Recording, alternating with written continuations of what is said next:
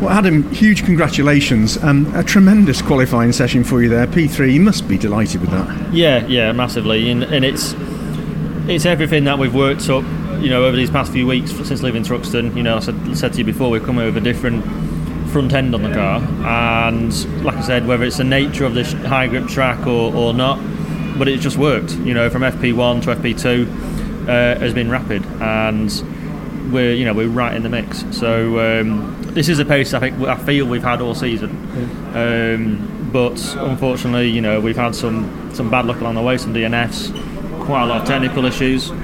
But and I'm absolutely gutted for George, because I think he had the exact same pace as well, and unfortunately he had the same technical issues that we've been having along the way, so it's just one of those, unfortunately. There was a lot of consistent lap times out there, and there was to and fro. I mean, you were leading the timings at one point. It was two. Yeah, I think I'm not suggesting it was for very long, but you were there or thereabouts, and you held position, put some consistent lap times in, which shows the strength of the confidence in the car, which we talked about before, but also the consistency of the machinery underneath you. Yeah, 100%. And on the last run, the second set of tyres, I did like a 5-6 lap run, and I think every lap was in half a tenth. So yeah, we'll make some changes tomorrow for the race, but it shows our race pace as well is also going to be quite strong. So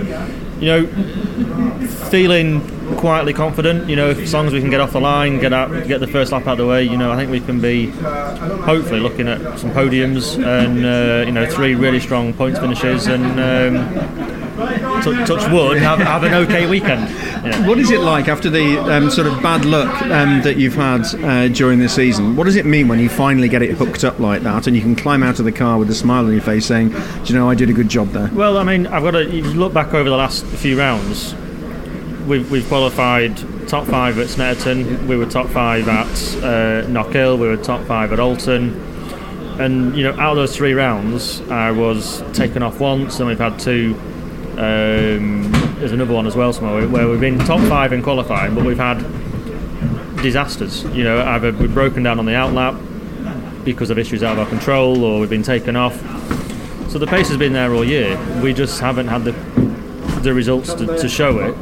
And it's nice to come here with 15 seconds of hybrid, but that means one thing: I'm down in the championship. So I prefer to come here with 5 seconds of hybrid and be higher up, but.